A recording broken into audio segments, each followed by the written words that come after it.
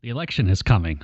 Like you didn't already know that one, right? You're hearing plenty from the candidates about which way you should vote and how casting a ballot for the opponent will bring about the end of the world as we know it. That's politics, and a run-up to this election is unlike anything we've ever experienced. On today's Difference Makers, we do the impossible. We talk about election 2020 without ever mentioning a single candidate. That's because we are talking about the election process, and we're doing it with two local leaders who represent the agency tasked with running the election. The Chatham County Board of Elections Chairman Tom Mahoney and the Chatham County Board of Registrars Chairman Colin McRae. The Difference Makers podcast is presented by Savannah Economic Development Authority.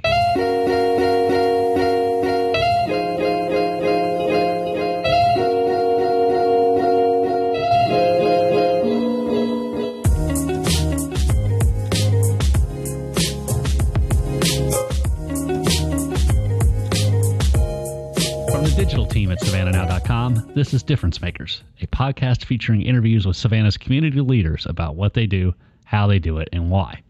I'm Adam Van Brimmer, and joining me for the October the 9th episode are Chatham County Board of Elections Chairman Tom Mahoney and Chatham County Board of Registrars Chairman Colin McRae. Absentee ballots for the 2020 election are already being returned, and early voting begins Monday, October the 12th, in the run-up to Election Day on November the 3rd. Given the intense scrutiny on the integrity of this election, and in light of the struggles Georgia faced in the June primaries with the debut of the state's new voting system, the public is incredibly curious about the election process right now. And Mahoney and McRae know the ins and outs as well as anyone, and were kind enough to sit down together in our podcast studio to share. You are listening to the Difference Makers podcast in a discussion with Board of Elections Chairman Tom Mahoney and Board of Registrars Chairman Colin McRae. Before we continue, let's pause and recognize the Difference Makers presenting sponsor and a real difference maker in our community, the Savannah Economic Development Authority. The team at SETA is pushing to make Savannah a great place to work and live.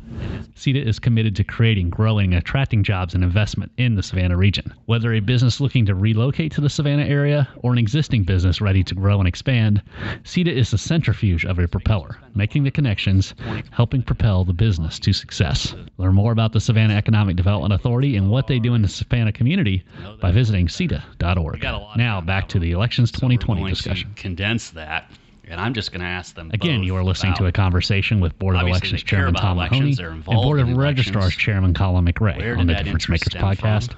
While Tom and Colin catch their breaths for a moment, I want to invite you to subscribe to SavannahNow.com. Hold on now, I've got a deal for you. For a limited time, podcast listeners get the first month for free and pay just $7.99 a month after that for a year. That's an inexpensive way to reconnect with your community one story at a time. You'll get the latest from Savannah City Hall, find out what's going on with our schools, catch the latest sports happenings, and enjoy a blend of diverse, insightful opinion pieces from our many local, state, and national contributors. Visit SavannahNow.com/digital-only offer to sign up. That's SavannahNow.com/digital-only offer. Now, here's the rest of the Difference Makers interview. Colin, what drew you in? That's a wrap on this episode of Difference Makers. Thanks to guests Tom Mahoney and Colin McRae, and also thank you to our presenting sponsor, the Savannah Economic Development Authority. Tap into the Difference Makers archives anytime on your favorite podcast app to hear interviews with more of Savannah's community leaders, such as Plant Riverside District Developer Richard Kessler, Savannah's go-to authority on hurricanes, storm modeler Chuck Watson, and convenience store magnate Greg Parker. Difference Makers is a production of the Savannah Morning News and SavannahNow.com. On behalf of myself and producers Asha Gilbert and Zach Dennis, thank you for listening. The next Difference Makers will post October the 23rd. Election code early on. Right. Did either of you consider running for office, or even at the time you mentioned you've been interested in it since you were a school child? Did you ever run for anything, or we got class presidents in this room? I ran for things in school, I'm sure, but no, I've never been really interested in running for elected office. Yeah, because unlike the people that sit on the Board of Elections, you're not elected. You are chosen by the people that are elected. And as a lawyer, I think that's a position that maybe lawyers are more comfortable in. Typically, I give a lot of advice to clients and boards and things like that. So serving on a board is more like what I'm used to. I have to say, though, particularly with this experience on the Board of Elections, I've got a lot of respect for my colleagues and for just the public at large that put themselves out there and run for office. It's a lot of work. And, I hate to say it, most of the people lose, Right. After doing a great job of campaigning and all that. So you really got to put yourself out there. Yeah. Colin, what about you? Were you class president? None of that. Yeah, I've never really had much of a political bent. I took kind of passing interest in local politics and, follow things in your newspaper and maybe even get to know some of the local elected officials, but saw enough of it to know that it wasn't for me. Like Tom, I think I've developed a great respect for the candidates and their consultants who really know the code very well and how to use it to their advantage in terms of gaining important information about potential voters and that kind of thing. So I've been really impressed at that, but I also see how much work it is. And I've got a couple of young kids in a full law practice, and trying to balance a political office on top of that just seems just impossible. Right. Yeah. Right.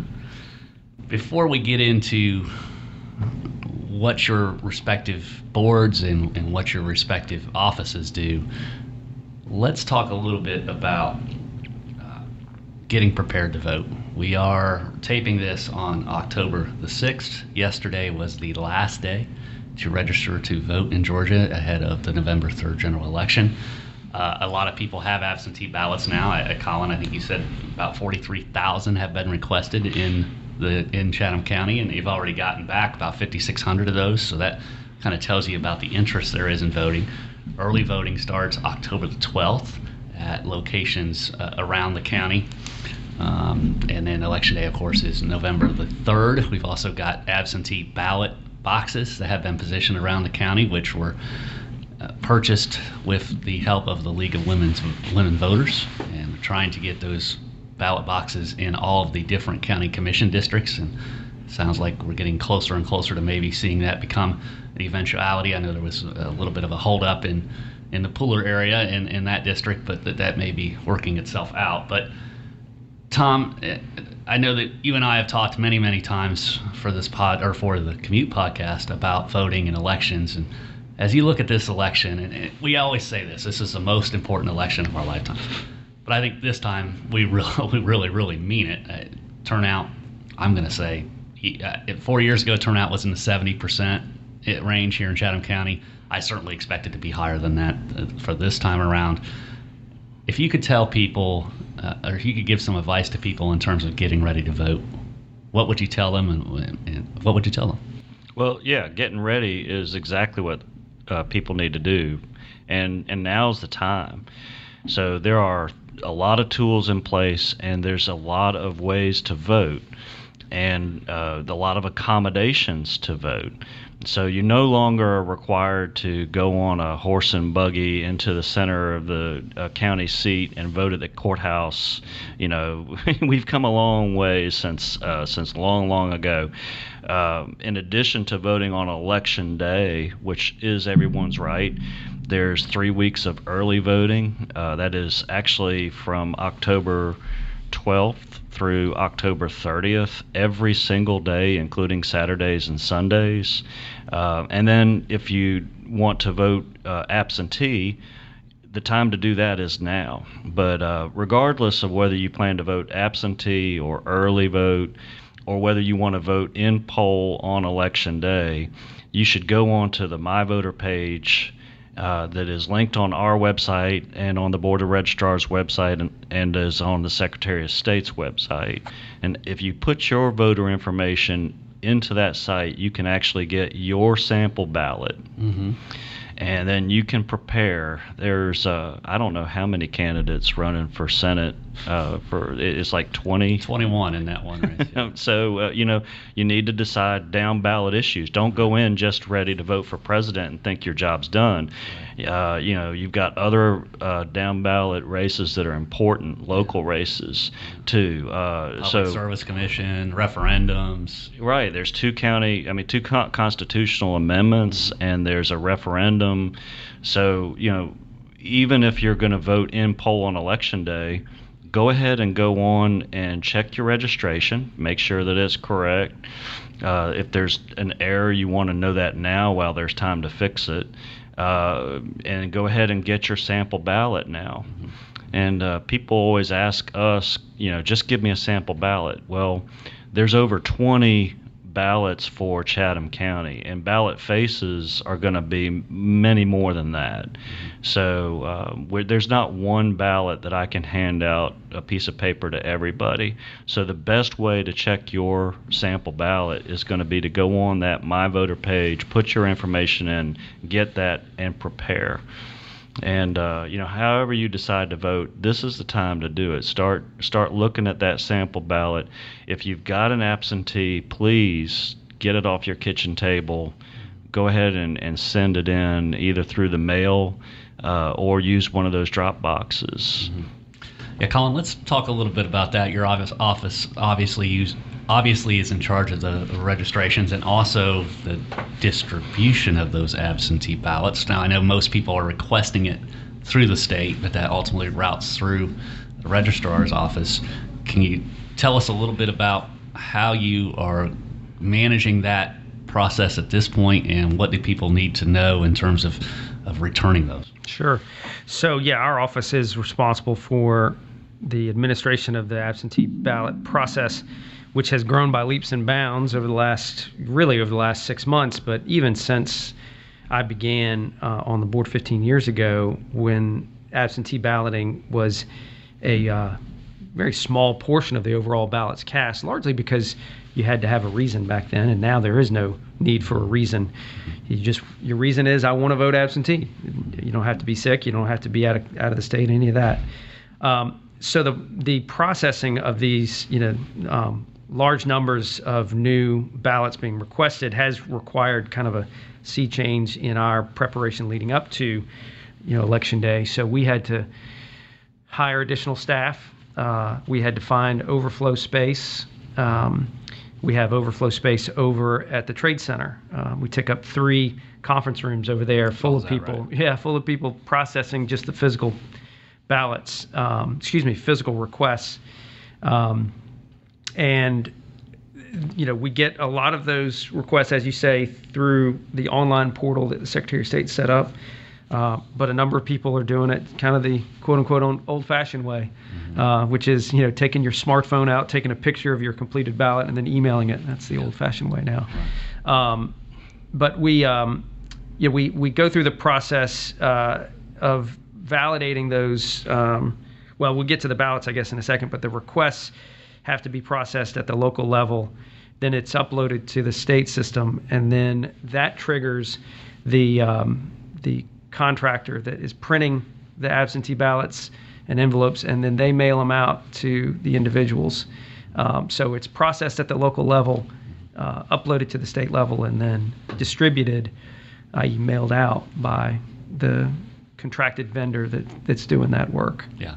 I think it's interesting to note, because this has come up a couple of times, is the Secretary of State set up this portal that you can go on and request the ballot. And on that portal, so this is our public service announcement of the day, is it does ask you if you want a Republican, a Democrat, or a nonpartisan ballot. That field is specific to the primaries. It is not specific to the general election. There is no partisan ballot in terms of this election. So I guess you could probably just leave it blank or check whatever you want. It doesn't matter. Yeah. Where you live, you're going to get a ballot based on where you live, not what party you want to vote in or for. That's right. Your ballot will be specific to your particular voting area and which county commission district you're in, House district, et cetera. So actually, I'm not even sure. I'm trying to remember what I did. If I checked one, if I left it blank. I don't remember either. I can't remember. Yeah. But try it both ways. If you try it one way and it's not working, obviously just put any of the other, partisan. Another kind of public service aspect of it, we've gotten a lot of calls from frustrated voters who are trying to request through that portal, and I don't have the IT wherewithal to really talk knowledgeably about this, but there's something with the browser that people use, and it seems that the system prefers browsers other than Chrome. Okay. So if you're using Chrome and you're having a problem, try something as easy as just going to a different browser. Try Explorer. Get Explorer or Edge Firefox, or Safari, whatever. and see if that in and of itself fixes it.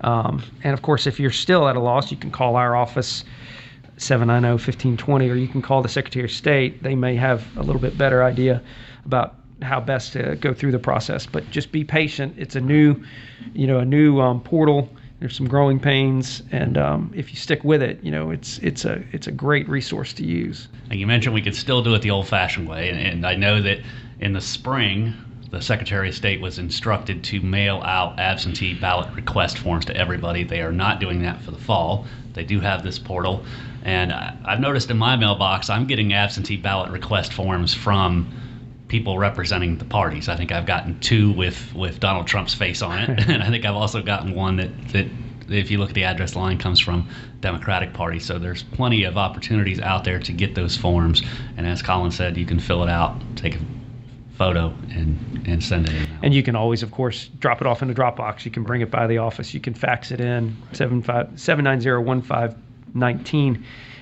But yeah, don't be concerned about getting those request forms. It's not any coordinated effort to try to defraud you or defraud the process.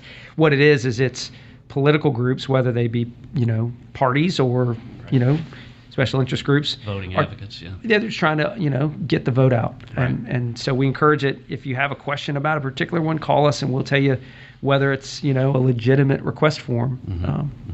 And of course, when is the ballot request deadline? And I think it's important. Let's go ahead and talk about the fact that they originally said that these could be postmarked within a couple of days after the election. That's no longer the case. Yeah, that was a case out of the federal court up in Atlanta, ruled several weeks ago that the deadline for receipt of absentee ballots should be changed. Just within the last, couple of business days, the Court of Appeals reversed that. So there's 2 deadlines, Adam. There's a deadline to request, which is October 30th, which is 4 days before the election. Right. I would strongly recommend against anybody waiting until that date because, there's a certain time to process that request and then, of course, the time to mail it. I can almost guarantee you won't get your ballot in the mail by November 3rd if you wait until October 30th. But technically, you can request it that day.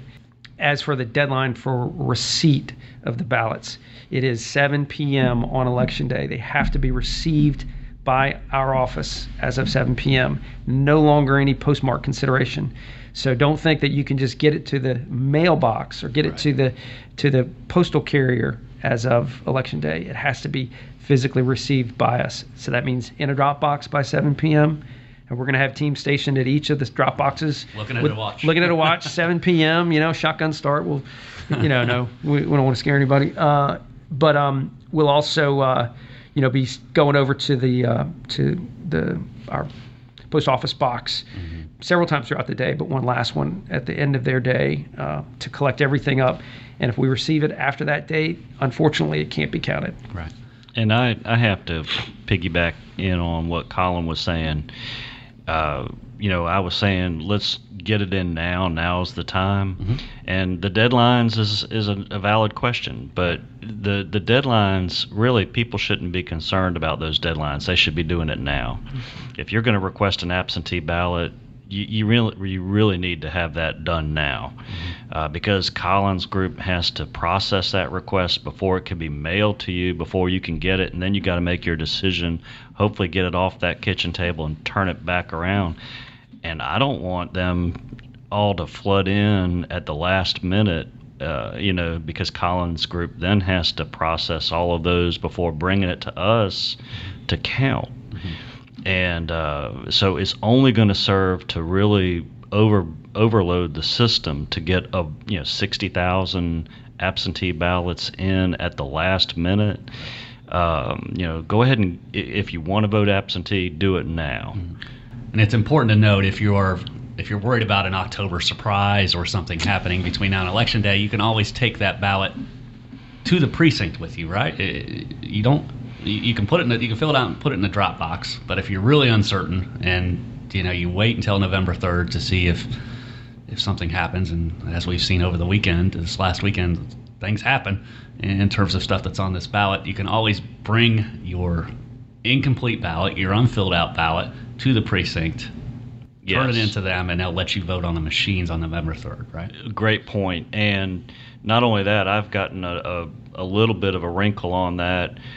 Seniors that have requested an absentee ballot in prior elections, actually they're given an absentee ballot without even having to request it. Okay. But some of them have asked the question, well, gee, now I've got this and I don't want to vote absentee.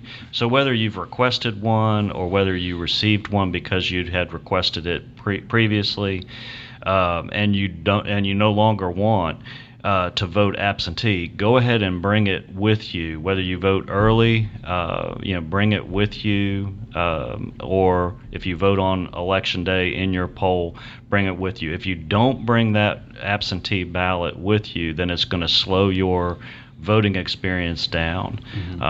And we don't want that. We want you to be able to vote as efficiently as possible.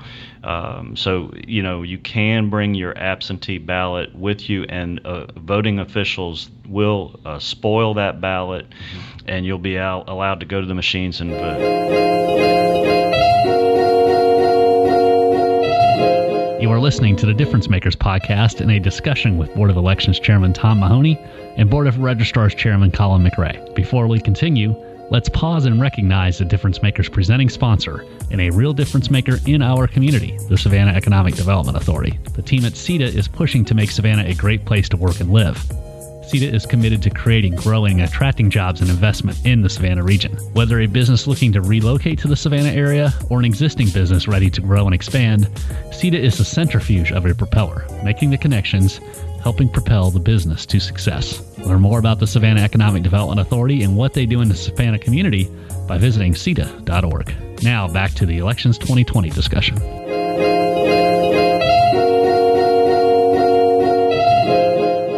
I don't want to walk everybody through exactly where all of the early voting locations and the drop boxes are, but can we tell people, if you hear this and you want to know which one's closest to where you live, is it at the Board of Elections website is where you find those locations? What's the easiest place to find them? That's really more of a Board of Registrars issue since we administer those early voting sites. And I can run through them real quick. There's only 6, and I've written them down to remind myself. Let's do it. So Civic Center, Mosquito Control, Islands Library, Southwest Library, the Pooler Recreational Center, and then, of course, our main office on Eisenhower. And that's for the early voting, which starts October the 12th. October 12th through October 30. And the hours are, they vary a little bit between those locations. The libraries, I think, open a little bit later than, say, our main office. You can always get the hours on our website. And I know we have a drop box at the Eisenhower Drive site as well. Where are some of the locations for the other boxes? Yeah, so let me run through those real quick, too. The League of Women Voters graciously underwrote the purchase of 8 new boxes.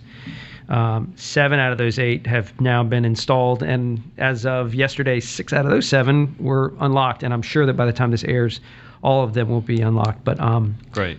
There are Civic Center, the WW Law Center, the Liberty City Community Center, the UGA Extension Center out in Garden City, that's on Minas Avenue, the Southwest Library, the Savannah State, right near the football stadium, so you can actually take a left before the gate onto LaRoche, and you can go drop off your ballot there without having to go into through the gate. And then the Wilmington Island Police Department, the precinct out there. We have a plan and a pad set up and waiting for the box for Carver Heights Community Center. Unfortunately, that box was damaged in transit. Okay. So we've got a replacement coming. I think it's going to be here later this week. Everybody's set. We've got the camera ready to go. It's just a question of putting it in. And we're still thinking about one additional box, perhaps out on the west side, accommodating our friends out in Pooler. That's still a little bit up in the air, and there may be more to talk about between now and the time this airs. But that was at our last board meeting. That was identified as a definite need. Okay, great. Let's shift gears a little bit and talk about, I know that this is even confusing for us here at the newspaper who deal with you all the time, is we are a county that when you talk elections, we've got 2 people here because there are 2 different offices that help run the elections. And I'm going to simplify it way too much and just say that Board of Registrars basically handles a lot of the stuff that happens before Election Day, and the Elections Board handles a lot of stuff that happens on Elections Day and in the time that follows. But can you two kind of talk about the differences between your offices? And I know that it can be somewhat frustrating sometimes that people don't understand the difference. What do people need to know about what falls under Board of Elections purview and what falls under the Board of Registrars purview? That is a very, there's a lot more complication to what you just outlined. But, we don't just, that is Board of Elections, don't just work on Elections Day and after Elections Day. Actually, we have to work on putting the ballot together. We have to work on, before that, we have to work on candidate qualifications. And even before that, we work with the Board of Registrars on figuring out voting precincts and, of course, constantly, determining polling locations, particularly in this pandemic where polling locations have changed. So, it's a constant preparation for elections, and the Board of Elections works together with the Board of Registrars. I think a lot of confusion comes around voting itself. We handle the 92 precincts on Elections Day in poll voting. So if you go and vote at your precinct in your poll on Election Day, that's Board of Elections staffing those locations. Colin's group, as he's been talking about this morning, handles the early voting locations and the absentee voting. All of that's considered a function of advanced voting before Election Day. So yeah, it's not an arbitrary distinction to have two different boards, because there are two pretty distinct sets of responsibilities, and as Tom says, there's a little bit more nuance to it than just allocating everything before the election to us, because they're working just as hard as we are during those days, and after the election, we're still doing plenty of registration related stuff, and but I would say that our primary responsibilities are registration, absentee ballot administration, and then early voting. Those kind of, and some minor issues with certification of new precincts and polling places, but that's largely an elections. And if people call either of our offices with questions that really should be answered by the other office, I think that most people will tell you that they get a very diplomatic and political response. Say, sorry, that's something that our friends across the hall, here's their number, why don't you give them a call, and they'll be able to help you out. And you both have used the word symbiotic when you talk about what the other one does. Can you kind of elaborate on that? Well, we work well together, and I should say our staffs work well together. Really, I would use the word fairly seamlessly. But that's the way we would have to work together if we were one department, and other counties do have both functions under one department. It'd just be a larger department. So I kind of like the way we have it here, where there is some division of responsibilities, but we work well together. And if you think of symbiosis as like two living organisms that overlap and live together, that's exactly what we have. And we're in the same building. We're separated, for security reasons, of course. But we're in the same building, handling a lot of the same paperwork, a lot of the same machines, sort of making decisions for each other. We, rely upon the Board of Elections to determine how many voting machines will be allocated to the early voting process. And, conversely, when they come up with new precinct lines or precinct places, polling places, that has to be certified by our office. So there's, a lot of overlap and kind of oversight between the two, just like a symbiotic relationship would be. Sure. Now, I do know that we are somewhat rare in the fact that we do have separate offices. Do you know, going back to whenever, why they decided to have two offices rather than put you all under one roof? I don't know the history of it. I do know that since the time I've been on the board, there have been at least 3 discussions about combining the two. And so 3 different county commissions, 3 different legislative delegations, 3 different sets of board members have all looked at it and have decided for various reasons that was not, in the county's best interest. Not to say that it wouldn't happen in the future, or that new sets of eyes may not see something there to think about again. But it has been a topic that has been discussed at length in the last 15 years I've been on the board.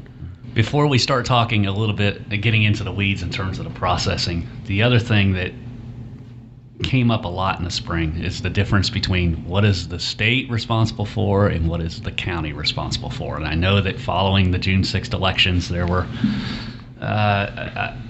probably to put it most accurately, there were fingers pointed at you guys by the Secretary of State's office. And I'm not here to litigate that whole situation, but can you kind of share with us what is the Secretary of State's role in elections and versus what is the county's role? Well, we see that the Secretary of State and the state of Georgia have just created an entire new voting system. A lot of times we, for shorthand purposes, talk about the new machines, but you don't just get machines. You get an entire system, which includes regulations, laws, regulations, protocols. It includes people. We got to train your staff, so there's got to be training materials. So kudos to the Secretary of State rolling out this brand new voting system. It's a good system. It's a reliable system. It's a system I think that will serve Georgia well for many years, that we will come to like. It's new though, and with anything new, there's things that you got to get used to. So that's a great example of something that the Secretary of State is in charge of, puts in place, probably did a lot of work and research in which system to go with, which vendor to go with, and worked it through the General Assembly to get approved by the General Assembly and the governor. So the voting system, the voting laws, really is the Secretary of State's domain. They also maintain, I believe, the statewide database for the voter registration.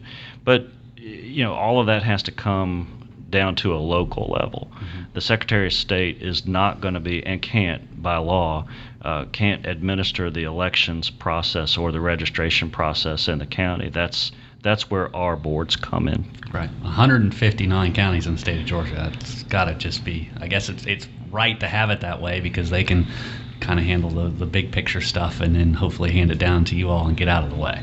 Right. And they help us too. I mean, they're providing resources because hopefully they're hearing back from us problems that they're having. And so they can put out guidance to us about, hey, this is a good tip for you to, as you're preparing for your election, as you're preparing your machines, which is what we're doing now. We're preparing the machines to be used with early voting and on election day. We're going to come back and talk a lot about those machines, but let's go ahead and let's take it chronologically and talk about the process now. As Colin mentioned earlier, I mentioned it from hearing it from Colin, is the fact that we got 5,600 absentee ballots back already. Those ballots come back to your office. That's right. And what happens then? What do you all do versus what does Tom's folks do in terms of tabulating or counting? Or I know we're going to get into a lot of nomenclature here, but how does it work? Yeah, so those ballots are received by us, by the Board of Registrars. At this point, most of them have been through the mail, and when they are received through the mail, we log them in with a little stamp that shows the date received, and then the process immediately begins of verifying the signatures. Okay. And that's done by staff members, and they have a pretty big database of signatures to compare against. So every time that you register to vote or change your address or really even go to a polling place and sign a sheet, all of those signatures are captured and they're kept in the system. So we've got a pretty robust database to compare against. And that's a big deal, right? Because people that are nervous about mail-in voting, they always talk about fraud. Yeah. People they're worried on two levels. They're worried about their own ballot and making sure it gets counted. Right. And they're worried about other people manipulating ballots. Ballot harvesting. Right. Ballot harvesting, yeah. So on the one about their own being counted, I want to kind of reassure people that we have 2 staffs that are trained in the process we're talking about, and we have 2 executive directors who are really thought leaders in the state. I mean, both of our directors have been involved in the process for 20 plus years and are relied upon by, their counterparts in other counties for, best practices. But we also have staff members who take their job seriously. This is what they go to work every day, to do. And they follow the election code, as kind of administered by our supervisors at the office. But that idea of your own vote counting, you can monitor the progress of your absentee. Go into that MVP page, the My Voter page. You can watch as each successive step is reached, each milestone. Your request is processed, and your ballot is issued, and then your ballot is received. And as soon as you know that your ballot is received, then you know that it is going to be processed and counted in the election. So that's the way of addressing anybody worried about their own ballot. Now, as for other ballots, people worry about ballot harvesting or fraud or whatever. I'll start by saying, the director of the FBI, Chris Wray, a former Georgian, by the way, went to Yale and then Yale Law School. The guy's got eminent credentials, and he was appointed by a Republican president. He got in front of a majority Republican Senate about 2 weeks ago and said, look, there is no evidence of any coordinated efforts to defraud the absentee balloting process. Mm-hmm. So sure, there are always going to be isolated pockets of attempts by people to try to, maybe try to manipulate 1 or 2 votes, but there's just no evidence of any coordinated effort to defraud the process. I think, and this is no, knock on election day process, but I think that the instance of fraud historically is no greater in the absentee mail-in process than it is on election day. Right. But you can rest assured that the primary way of checking to make sure that an absentee ballot is legitimate, this is worrying about somebody else ballot harvesting, is through the signature verification process. And we have what is effectively a 4-level review of that signature to make sure that it is legitimate, that it matches the signature for the voter. First, a staff member looks at it. If they have any concern, it gets elevated up to a supervisor. Those supervisors look at it, and if they have any concern, it goes up to either Sabrina, our director, or Inger, our deputy director. And then if they have any concern, some of them they can just, dismiss out of hand, like that is not the right signature, right. Or if there's no signature, right, set it aside. But if there's any issue there, it then gets elevated up to a board member. So a questionable signature is reviewed by at least 4 sets of eyes. Then if there is a problem with the signature identified, we give the voter the opportunity to prove to us that was correct. You right? call them, or you Well, we can't call them necessarily because we don't necessarily have a telephone number for everybody. We would love it if everybody put their telephone number on the registrations, but people tend not to. Right. Especially if you registered 25 years ago, you didn't really think that was going to be. Too, could be a different number. But we send what's called a cure letter or a cure affidavit, and that gives all the pretty clearly spelled out steps that you can take to show that this was your signature. And that, going back to what we talked about earlier, is another reason to get your absentee ballot in early. Is, God forbid, there's some issue with your signature. This will give plenty of time for our cure letter to get to you, for you to look at it, see what you need to present in order to validate, yes, that's my signature, yes, that's my ballot. It needs to be counted. We also, in terms of the security of the process itself, the absentee drop-off boxes are all constructed to kind of rigorous standards by these vendors who specialize in the production of these boxes. When necessary, we have it's the county police department who assist by escorting any transportation of any ballots that are coming from an off-site location. Okay. Thankfully, this election, that won't be necessary because all of the absentee ballots are staying in our office at 1117 Eisenhower. So we won't need that police escort, right, which we had to have in the primary because we had to get an overflow location off-site. Mm-hmm.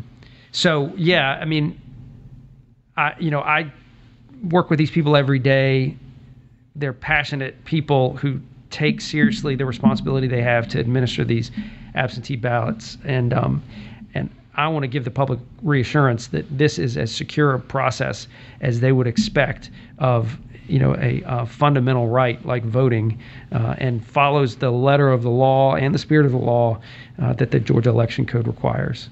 So you check, you verify the signatures, then you're sorting them by where are they coming from, so that when they go to the elections board, they can say, okay, this person lives in the district that's going to be subject to this race, and it's easier for them to then tabulate.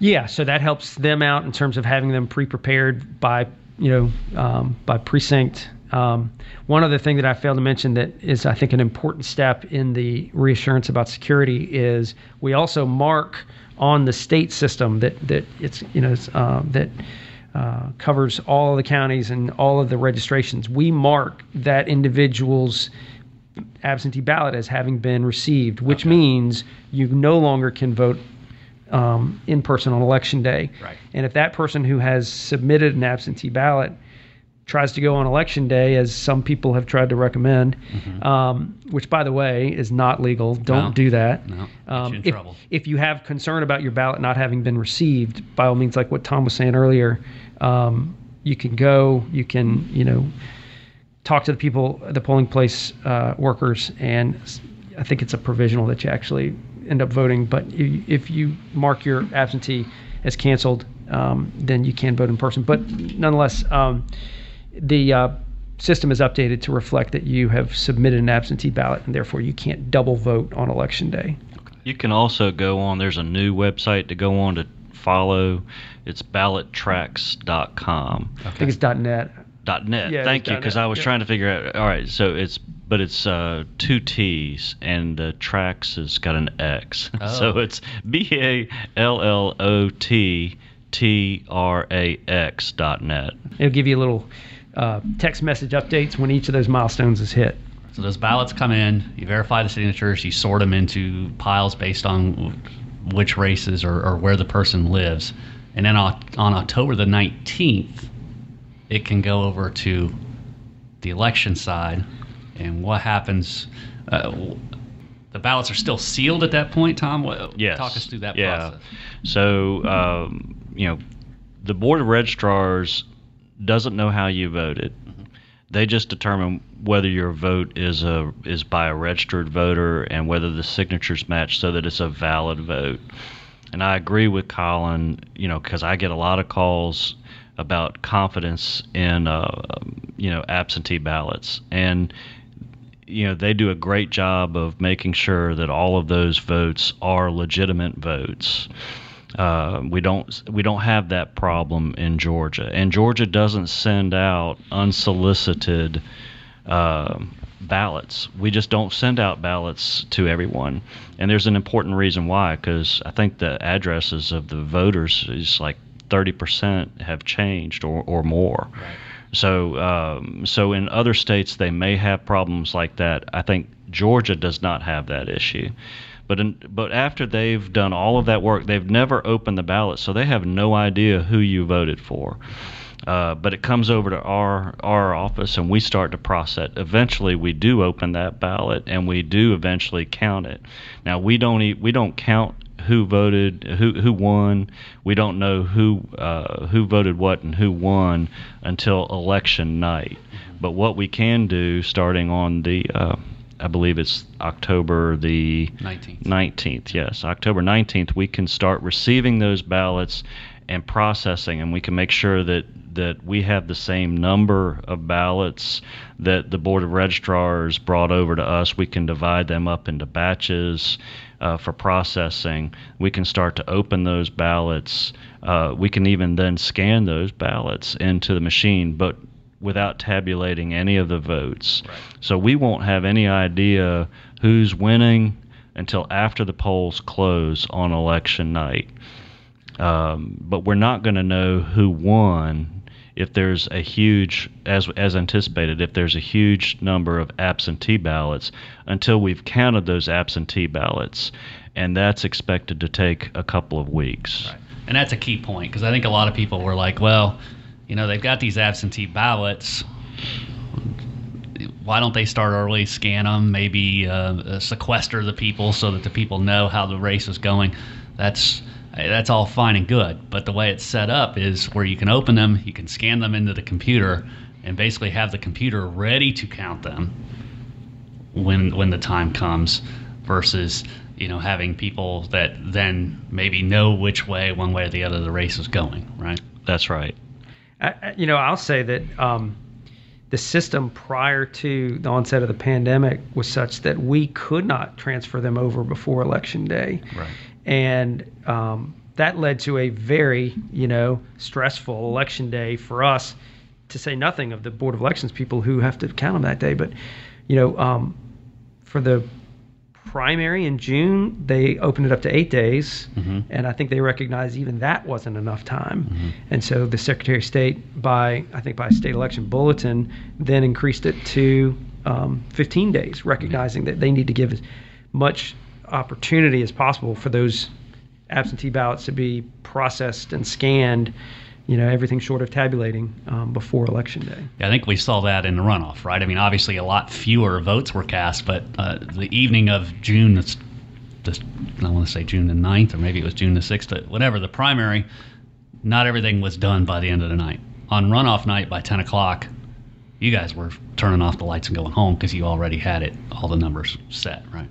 Right, and if people will get their absentee ballots in now, get them in early, use those drop boxes, get them in as quickly as you can, so that the Board of Registrars can process them. We can do that again, I believe. The problem is that people can drop those things off, and I've seen it. They do up to 7 o'clock on election night. There's a steady line of people coming in and dropping those things off in the boxes. And obviously the Board of Registrars then has to go empty the boxes and process those before they can even bring them over to us. And Colin's right. In the days before the pandemic, they would bring all those over to us, after the elections polls had closed, and then we'd have to start on processing them.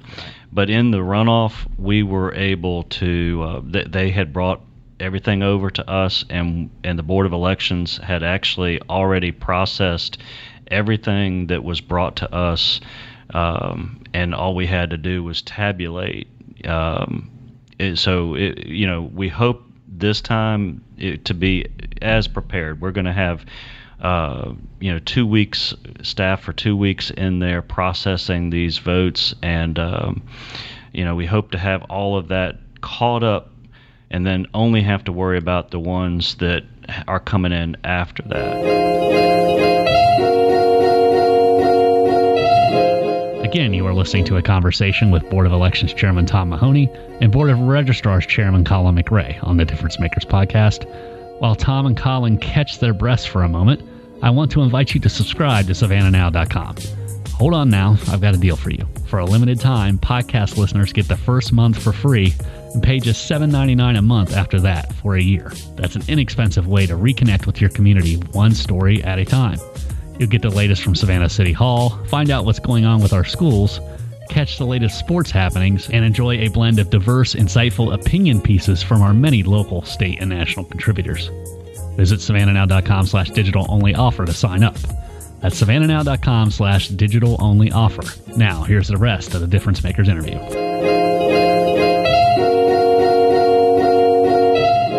In-person voting. Now, I know that this pandemic really threw everybody for a loop. We knew that in-person voting with new machines and everything else was going to be a challenge this year. And the whole, the good part, if you go all the way back to February, was, okay, well, we're going to have the presidential preference primary is going to be in March. That's going to be our first run on the machine. We're going to get to try it out. We're going to get to maybe work out the wrinkles, and then we would be prepared for the primary. The pandemic wiped that out, combined everything to a primary that got delayed. All the training that was done on the machines had to be done pretty much remotely, or was done way in advance before the pandemic spaced everybody out. We had some issues, maybe not so much with the machines themselves, but with training, with technicians, with making sure they were all hooked up properly, that they were all operating properly. What do people need to know going into November about how this will be different than what they experienced in June at the precincts themselves? Well, we've had excellent training. And with any new system, the old system worked. The old system worked well, and we knew the problems. We knew what the little glitches were, and we trained on what those things were. Right now, we've had our first run at it already, and those problems have been incorporated into the training materials. Okay. So we've had good in-person training. People have participated. We've got a great turnout. We can still take more. I think we're coming down to the end of training sessions. For election staff. Right. But, for elections workers, we've had great training. And so I think that's the difference. Also, there was one of our training people explained that, and I think explained it well, that the people who are doing the elections were scared also. Mm-hmm. And as soon as something didn't go right with a new system, right, a little bit of panic kicked in. It's like, wait a minute, this new system's not working. This is brand new to me. I've never even seen this thing. So hopefully we will not have something like that again, because people have seen it. They've been able to touch it. They've been able to train on it. And we also expect to have more techs in the polls to assist if there are some technical problems setting up the equipment. The Secretary of State says you're going to have one in every polling place. Do you see that happening? I'll give you an example. I vote on Wilmington Island. There's 2 polling precincts across the street from each other. Are you going to have a tech in each one? Or I would love to have a tech in every polling locations. I think that's a great goal for the Secretary of State to put out there. I really appreciate the Secretary of State's efforts in helping us get additional techs in the polls. Now, a new tech that hasn't done an election before might not be as great as a seasoned tech who's done 5 presidential elections, and that many gubernatorial elections too. So our experienced techs will have more experienced techs in the polls. Chatham County is a big county spread out from corner to corner. And having more techs is really important to us, because if you've got to wait on Tybee for somebody to come from even just in Savannah, right, not from the west side, that's a long wait for somebody to come and cover another poll. I can't say that we'll have a tech in every poll, but I do appreciate the Secretary of State's efforts in trying to get us help to get us more techs. Right. The experience in June and then in the runoff with people using the machines, what kind of feedback did you get in terms of the usability of the machines and the casting of the ballots? Yeah, I'm hearing great feedback. I'm hearing that people like the new machines. There is an important consideration that I think, it's a touchscreen device, so it's familiar, but it's a different touchscreen. And because of the pandemic, you'll be given a single-use stylus to be able to use to interact with that touchscreen device, and then discard that in a box when you leave. But when you go to the end, the old system, the touchscreen said cast ballot, and that's not what you do anymore.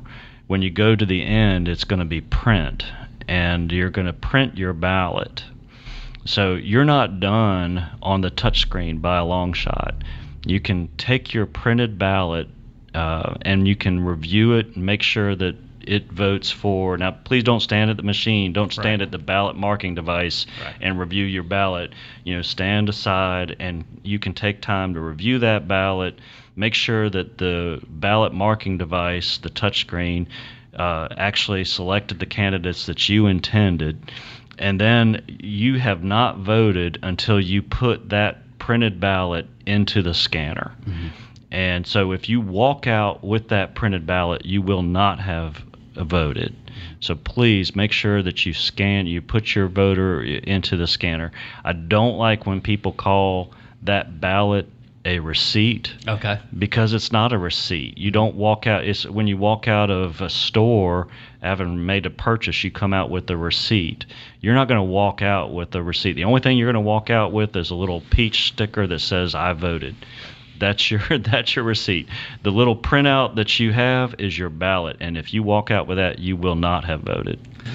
It's interesting we talk about that, and a lot of the concerns before the election started was, well, that printout of the ballot has what I voted, but what the optical scanner is reading is actually a QR code, and I don't know that the QR code actually matches what I voted. What we saw with the hand recount in the recent runoff should give some people some peace of mind, right? Because the QR code matched what was on the ballot, and we know that for sure now. Right. So, there was no way, and Chatham County was basically the test county in the state of Georgia for this because of the hand recount. And there's no way for people, I was there watching, they cannot read the QR code, and that's the complaint. Right. So the people that were actually, the teams that were hand counting those ballots, instead were reading the words, and it did turn out to match the QR code count from the machines. Right. I think it was off by one vote, and it wasn't because of a QR code problem. That's correct. Something that was counted twice. Let's wrap up and talk about results. There's a lot of concern about, how soon are we going to know the results of this election? I think a lot of that is focused on what is considered to be a very close presidential election, and the fact that, I guess the stats bear it out, but that Republicans tend to vote more in person, whereas Democrats are, I won't say they're going to vote more absentee, but more of the absentee votes tend to come from the Democrats, which of course has people worried about, okay, well, if the Republican is leading at the end of the night to proclaim victory, and meanwhile you've got a high percentage of absentee ballots out, and that may change the vote in the days that follow. How soon are you thinking in terms of results, and what would you urge people as they sit there on election night, and not just looking at the presidential results, but looking at the dumb ballot results? What would you urge them to do? Well, I'm not expecting to be able to say what the results are for a couple of weeks, and that would be our certification deadline. So I'm really expecting that our counting and being able to say the results will be pretty close to that certification deadline. And now I could be pleasantly surprised that we're able to count the absentee votes. If everybody gets them in early, we'll be able to process them early, and we'll be able to tabulate them more easily. But I do urge everybody's patience in this regard, because we can see this coming. This is not a surprise. This is not a mistake. This is not a problem. It's just there are different ways to vote. And if you come in and vote in your poll on Election Day, we'll know that night or by the next day the unofficial results of those in-poll voting. It just won't take that long to process and tabulate those votes. Now, the absentee process, counting those votes, takes longer. We're going to have teams scheduled every day, and we're going to have hopefully 2 shifts. That's what we're working on. And they're going to be counting, and we're planning on for as long as 2 weeks afterwards. So patience, understanding.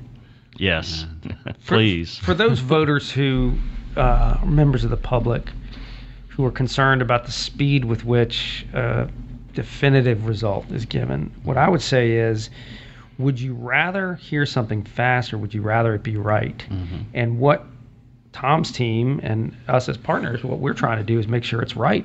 Don't you want to make sure that everybody's vote is counted? Mm-hmm. And I want the public to realize that there's also what are called UOCAVA ballots, which are those for our military that are deployed overseas.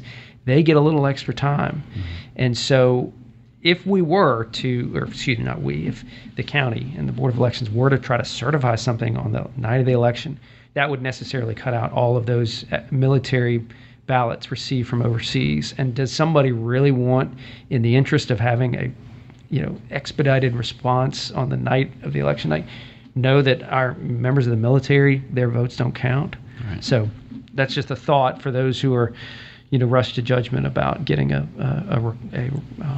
certification back on election night. Yeah, I think a lot of people outside the elections community are going to be doing a lot of math to try to figure out how many are outstanding and can I call this and can I do that, especially people in my business. And it's going to take a lot of patience on all our standpoint, on all our parts, and to get this certified. But I could sit here and talk to you guys for another hour, but we're probably up against it, and we'll go ahead and leave the conversation there. Thank you for what you do, and thank you. Please express our thanks to the staffs of the registrars and the elections board, and good luck to you, and God bless. Okay, thank you, Adam.